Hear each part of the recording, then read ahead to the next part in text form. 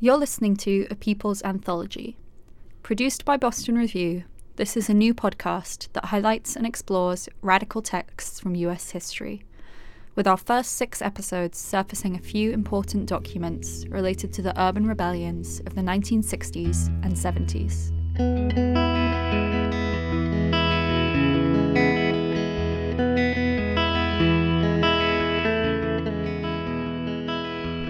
This is episode 2, on Jack Odell's 1967 essay, The July Rebellions in the Military State, introduced by Nikhil Pal Singh and read by Joshua Bennett. Jack Odell is probably one of the most important, if also unsung, figures in the background of the civil rights movement. He got his start in the National Maritime Union in the 1940s. One of the things he describes as having gotten radicalized when he was on the ships. And the NMU was a pretty progressive left union. So Jack really got his education as a radical trade unionist in the 1940s, and that's really where he started. And when the left trade unions were expelled from the CIO in 1950, at the beginning of the Red Scare, Jack kind of went into the Communist Party and started underground organizing in Alabama and Louisiana. So he was organizing among sharecroppers and poor black service workers kind of across those states, and he had to do it all in secret because the Communist Party was outlawed at the time. So he was already kind of under surveillance and being tracked by law enforcement. This experience in early civil rights organizing in the South also leads Jack Odell to join up with Martin Luther King's SCLC, the Southern Christian Leadership Conference, in the 1960s. But after the FBI dug up dirt on Odell, he was under pressure to leave, essentially being red-baited out. These experiences with state surveillance agencies ultimately led Jack Odell to undergo what Nikhil describes as a transition from being an organizer to being an intellectual. And so he goes on to become the associate managing editor of the journal Freedom Ways, which is run by Esther Cooper Jackson, another black leftist. And Freedom Ways becomes an extremely important periodical documenting every year of the civil rights movement. So a lot of Jack's essays that he ended up writing first appeared in the journal Freedom Ways, and it's an amazing resource for people who want to kind of get a first-hand account of how movement history was being written at the time by participants and close observers. This is at a time when the civil rights movement is shifting. No longer do people believe that America's race problem is going to be resolved by simply overcoming legal Jim Crow in the South. Elsewhere across the country, de facto segregation had become a feature of black life, with poverty, substandard housing, and underemployment affecting the more urban North. So, although there are landmark pieces of legislation in 1963 and 64, the passing of the civil rights laws were limited to legal equality. They did not address wages, jobs, schools, poor housing, or police brutality. It was this contradiction that underpinned the uprisings of 1967 that started with the Grove Hall Rebellion in Boston. 1967 is the year in which all hell breaks loose, in which there's the beginning of a series of urban uprisings across the United States. What the police and the kind of security establishment feared was going to be a long, hot summer. And of course, those uprisings continue in 68, particularly in the aftermath of King's assassination and Bobby Kennedy's assassination. So there's a rising level of unrest, but the unrest is building throughout the decade. And it's building throughout the decade for a number of different reasons. I mean, you see urban uprisings in Harlem, in a number of other cities in the early part of the 1960s. And of course, you have the very important uprising in Los Angeles in 1965, the Watts riot, which is truly devastating. And part of what those urban uprisings are indicating is that the race problem, the problem of racism, of inequality, of unemployment, of segregation, of oppression, of violence against black people, particularly on the part of the police, is not just a Southern problem. It's these events that Jack Odell is observing and that lead him to write the essay, The July Rebellions in the Military State, that same year. It really is one of his most harsh and confrontational essays. He says, and I'm going to be paraphrasing here, he says, policemanship as a style of government is no longer confined to a Southern way of life. So when he says that, one of the things he's sort of marking there is that we've tended to think up to that point in time that the struggle against racism, racial inequality, white supremacy is primarily a Southern question or a regional question confined to one part of the country. And he's saying, no. What we're seeing is that racism and white supremacy have actually shaped the nation as a whole. They're not regionally discrete. Not only have they shaped the nation as a whole, but they have a wider global significance. For example, it was the height of the Vietnam War.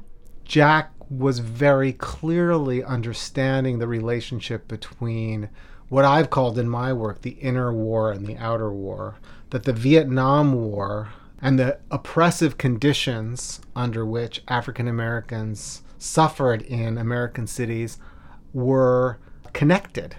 And James Baldwin wrote a very famous essay around that time where he refers to Harlem as occupied territory.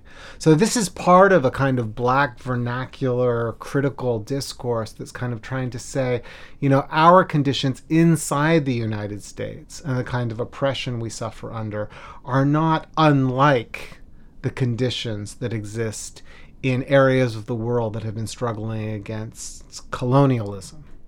And there's one line in the essay that sums this up well.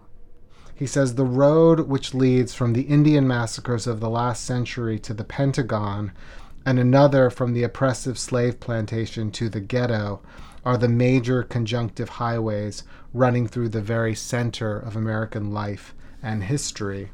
It's a really amazing historical framing of state violence against people of color, particularly the settler colonial project against indigenous people and the project of forced migration and stolen labor that defines enslavement of Africans. The essay ends with a call for a new, quote, resistance movement to ensure the end of the tyranny of racism militarism. And Jack O'Dell believed that the rebellions were on their way to achieving this. But if you just take the attitude that this needs to be put down, this needs to be repressed, this needs to be crushed, you're basically just kind of aligning yourselves with the forces of reaction. And I think he was very clear about that. And I think that's a very important part of this essay. Because I don't think you find in this essay a kind of a romanticization of the riots. He calls them rebellions, and it's right to call them rebellions. But he's not suggesting that in and of itself that's something that should be celebrated. He's just saying that you actually have to understand something of those conditions and then what they suggest for the balance of forces and what we actually have to do going forward. That's a very, very different kind of approach. So he's identifying how the Negro leaders of the moment are rushing to distance themselves from these events. And he's sort of saying, no, we can't just distance ourselves from these events. This is actually our constituency. These are actually the people that we have to think about in terms of trying to recognize their needs and aspirations in this moment. This essay is just one of many that Jack O'Dell, born Hunter Pitts O'Dell in 1923, left behind when he passed away last month. It's amazing, given that long career, that he's not a better known figure, particularly since he left a lot of writing behind as well that we now have. But one of the reasons he's still not better known is that anti-communist hangover still kind of lives on. A figure like him would, under other circumstances, be very much at the center of the pantheon of the history of the movement that we now know. But he was explicitly kind of pushed out of that frame, in part because he represented such a radical sense of what needed to be done.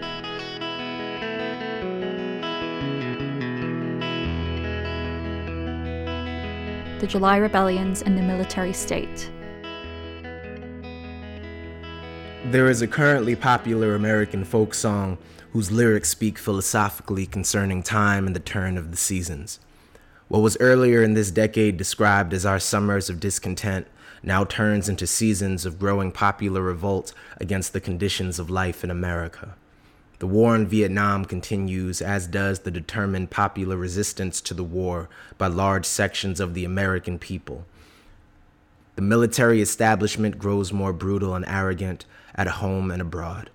The freedom consciousness of the black ghettos becomes more articulate in act as well as in word, as one of the major institutions of racism, the ghetto condition, comes under assault. This is part of the cutting edge of an emerging new resistance movement.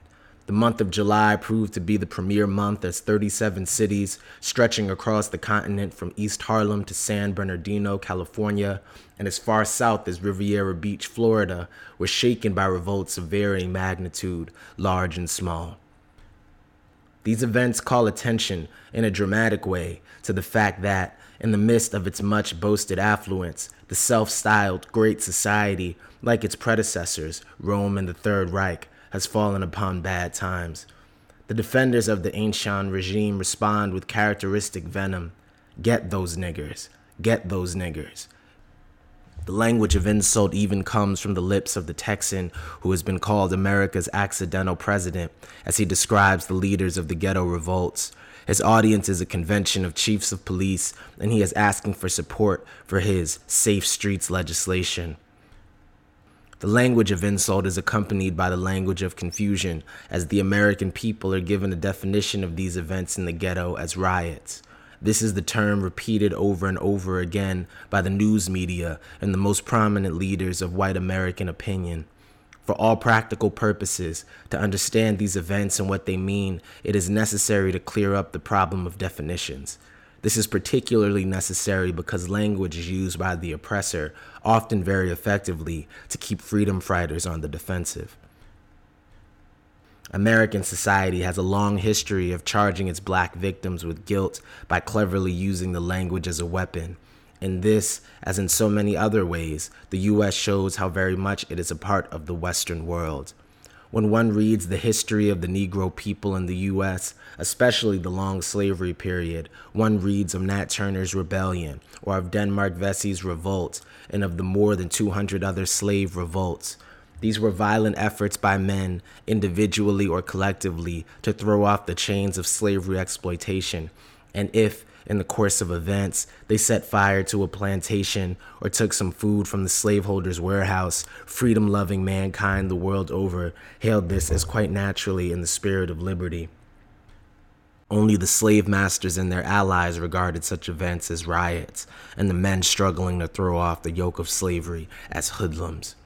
More than a century before these freedom revolts by African slaves under the rule of the American Republic, a series of similar events had shaken British rule in the colony of Virginia. In 1676, the governor's plantation was stripped of its crops and domestic animals, and a militia was organized among the planters, farmers, and white indentured servants to back up their demands for lower taxes and an end to corruption and favoritism in the government. This was known as Bacon's Rebellion, named after Nathaniel Bacon, its leader, who died in jail, while 29 of his compatriots were hanged by the British authorities and dozens of others jailed and fined. The Royal Commission appointed by the Crown to investigate these disturbances was sharply divided in its opinion between those who argued that the unrest is just the work of a few rabble who could be put down by a military force of 200 men, and the more conciliatory commissioners who contended the unrest is widespread because of real grievances which should be investigated. Each of these events, in its own time setting, was a landmark in the development of greater political consciousness among the aggrieved population. In the slavery period of our American experience, the main institution of confinement is the plantation. In the post-slavery period, especially since the First World War, the main institution of confinement for the black population in the United States is the ghetto. The Negro ghetto has been described often and elaborately. It is an enclave within the larger American urban setting, whose inhabitants pay high rents for slum houses or buy secondhand houses at inflated real estate prices, an area of rundown schools, overcrowded and poorly staffed, with a curriculum which is designed to give the child an inferior education and consequently handicap him in the competition for college or a good job later in life. The ghetto family pays marked up prices for poor quality food and other merchandise, with the weighted scale in the meat market and the padded credit accounts in the furniture store, everyday forms of robbery. It is a population preyed upon by petty hustlers and charlatans and a variety of other social parasites who wouldn't be allowed to operate in other communities. It is a population occupied by a police force acting as overseers on this urban plantation. By way of definition, the functional role of the ghetto as an institutionalized form of racism is to facilitate the special exploitation of the black population through the mechanisms we have described. As such, the ghetto is merely an updated, modified version of the 19th century slave quarters in the American system of exploitation, and the revolts against the conditions in the ghetto today are linked by history to the revolts against slavery in the past. Such terms as riots and hoodlums have no place in any honest, objective appraisal of these events. The central continuing fact of American economic and social history over the past 3.5 centuries is the special exploitation and robbery of the Negro community. As a corollary to this reality, the central theme in the life and history of the Afro-American population is one continuous struggle to free itself from this agonizing situation. The recent rebellions in Newark, Detroit, and slave revolts elsewhere over the past 4 years are but the latest examples highlighting this truth. No useful purpose is served by Negro civil rights leaders straining to disassociate themselves from the forces of the ghetto rebellion.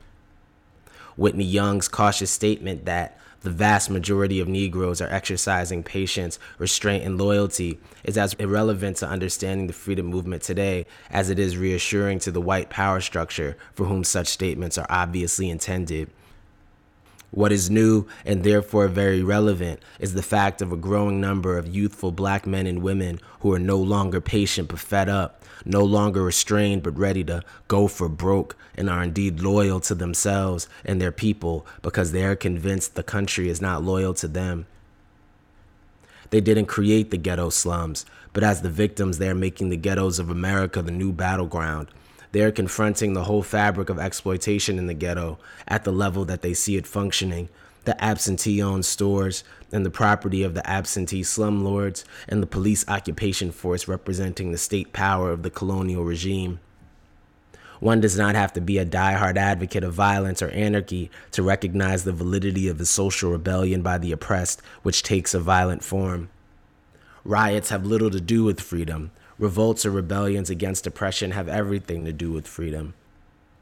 In taking into account the significance of these events, one would be remiss not to recognize there was an element of rioting in this whole picture. The trigger-happy, panicky, ruthless conduct of many police and National Guardsmen was on the scale of a riot. Apartment buildings suspected of hiding snipers were sprayed with machine gun bullets. In some areas, a point was made of systemically damaging Negro-owned businesses which had been left untouched by the uprising. In Plainfield, the occupation troops conducted Nazi-type house-to-house raids upon the ghetto neighborhoods under the pretense of looking for guns. The police, state troopers, and National Guardsmen literally rioted as they occupied the ghettos last summer, just as they had done in Watts, San Francisco, and elsewhere since 1964. The long list of civilian dead and injured in the ghetto is testimony to this fact. This riotous conduct by the armed forces of the state, directed against the local civilian population, is the classic style of colonial rule and is today the most overt expression of the growing fascist pattern developing in the United States. Despite certain concessions to civil rights and a number of important court decisions favorable to the defense of civil liberties, militarism and the military presence are rapidly becoming the main features of governmental power in American life. Whether expressed in the form of armed tactical units occupying the ghettos, a police mobilization to brutalize peace marchers, or a massive military buildup in Southeast Asia, the economic, political, and psychological ascendancy of militarism is a prime factor shaping the character of national life in our country today. As in 1852, once again, it is true today. The line between Mississippi and Michigan, between Birmingham and Newark, is rapidly being obliterated as the rise of the military establishment takes on a special meaning. Policemanship as a style of government is no longer confined to the Southern way of life, but is now becoming institutionalized on a national level. and the line between foreign and domestic policy is fading out as well, as militarism and the military presence become coextensive with the Star-Spangled Banner. The road which leads from the Indian massacres of the last century to the Pentagon and another from the oppressive slave plantation to the ghetto are major conjunctive highways running through the very center of U.S. life and history. In turn, they shape the mainstream contours of American national development. The idea that there is no warlike tradition of militarism in America is, of course, one of the most cherished national myths. Popular belief in this mythology serves as an opiate and a blinder for U.S. colonialism past and present. There is indeed no goose-stepping tradition of the Hitler Germany kind in America, but that is a matter of national style. In the present period in the evolution of the American social system, the structured military establishment with its staggering financial resources in the public treasury, its ideology of barbarism, and its manipulative control over the lives of millions, especially the youth, represents the main social cancer in the body politic of the nation. It is an historically evolved deformity which at once aggravates and brings into visible focus all the other social contradictions underlying the American way of life. The contradiction between squandered wealth and dehumanizing poverty, the contradiction between a congenital racism and feeble efforts at becoming a democracy, the contradiction between a tradition of civilian-controlled government, academic and other institutions on the one hand, and the institutional power requirements of the military-industrial complex on the other. All of these are exacerbated by the escalation of the power of the military in the affairs of the nation today. Any leadership, whether in civil rights, peace, labor, church, or the academic community, which ignores this reality and the dangers inherent in it is a leadership which is already obsolete.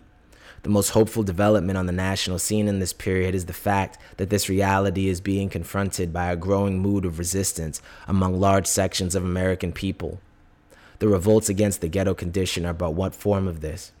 The peace coalition represented by the national mobilization to end the war in Vietnam, with its new emphasis on direct action, expressed in the movement slogan, "Confront the War Makers," is another form, as are the college and university campus demonstrations against military recruitment and military research.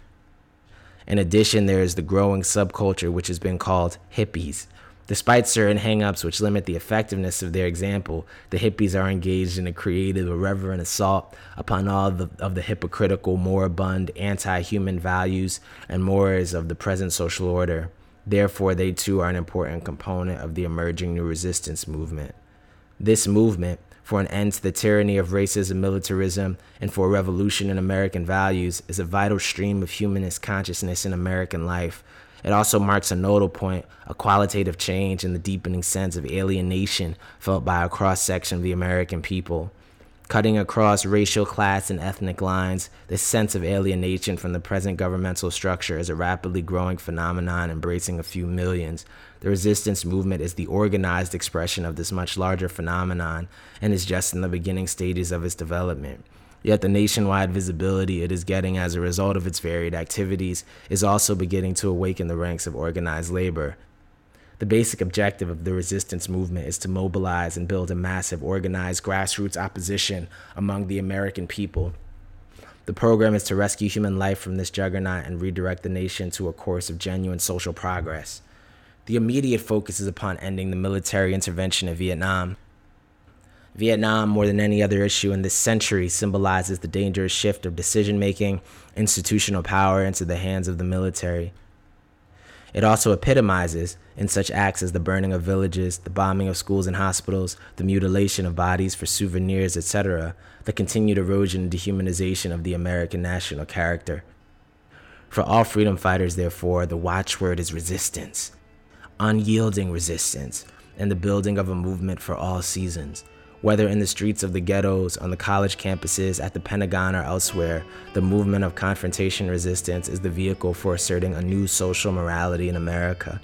A civilized morality which asserts the primary value of human life and its right to survive as the basis for liberty and the pursuit of happiness.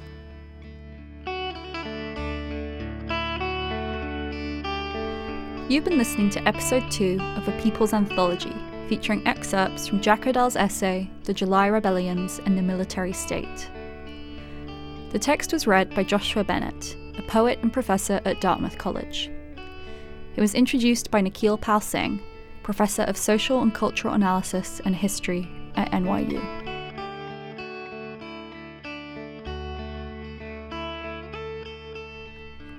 Our theme music is by Marissa Anderson. A People's Anthology is a production from Boston Review, a political and literary magazine, both online and in print, since 1975. Visit us at bostonreview.net.